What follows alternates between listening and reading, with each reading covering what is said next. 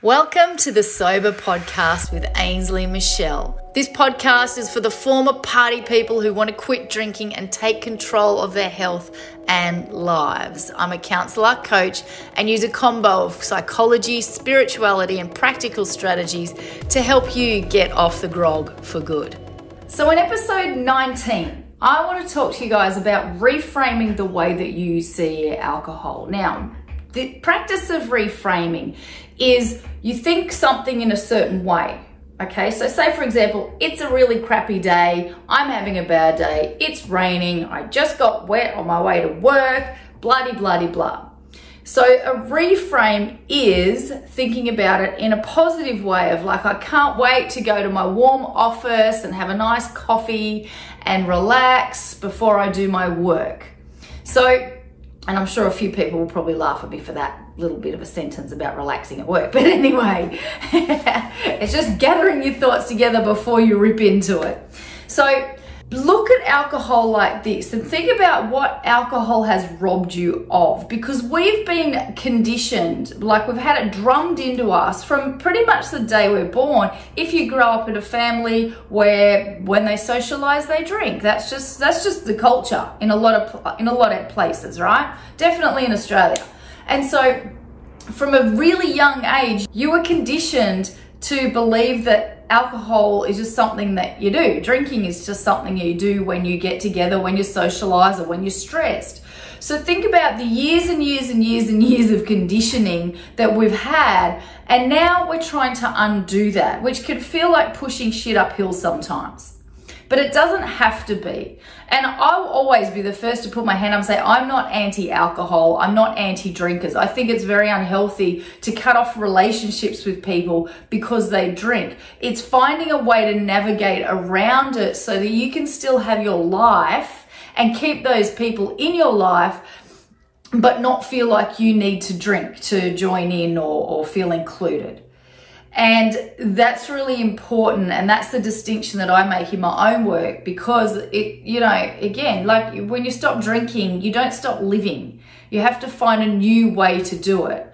And so after years and years and years and years and years and years of conditioning, now you're like, oh my God, now what? What do I do on the other side of this? There's this abyss that we have where we're kind of going from this transition from being a drinker, going out, having a great time, socializing, to being sober, going out, having a great time, socializing without the liquid.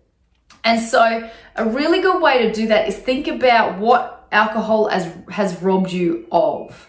And then also looking at it in a way of like, I've been lied to my whole life that I needed alcohol to do, be, or have something. And this is just going to help you start to separate your identity from that of the drinker. And it'll also bring you back to yourself and understanding that it's not who I am. It's just something I'm doing. This is just a behavior. This is something that I've learned from over and over and over again. Then after being conditioned to think in that way, then I started doing it for other reasons because of traumas and things. And, you know, that became my go-to to cope with stress and trauma and things that have happened in your life.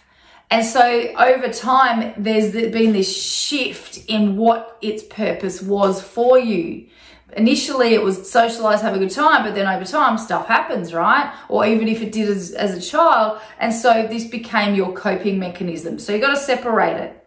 Because I think, you know, like I help people who can't moderate. That's where I come in. Like, if you can go and have one or two drinks, then you don't need this. But if you're the type of person who was like me, I was a guzzler because, yeah, like I just couldn't stop at one. I would power drink just to get on the level with people and feel more comfortable in myself. So I had very unhealthy motivations for drinking. And so if you do have unhealthy motivations for drinking, then obviously you've got to get honest with yourself. And I guess you already have because you're watching this video. So this is a really good way to help you look at it. And also just the more you kind of journal around it and about it, then that's going to help you get that clarity that you need and that understanding and the reframing so that, you know, you can go out and have fun with your mates and not even worry about the liquid that's in everybody's glasses. So that's it for today. If you're ready to join the Stop Drinking in 30 Days challenge, jump on it. In that, I will show you how easy it can be to stop.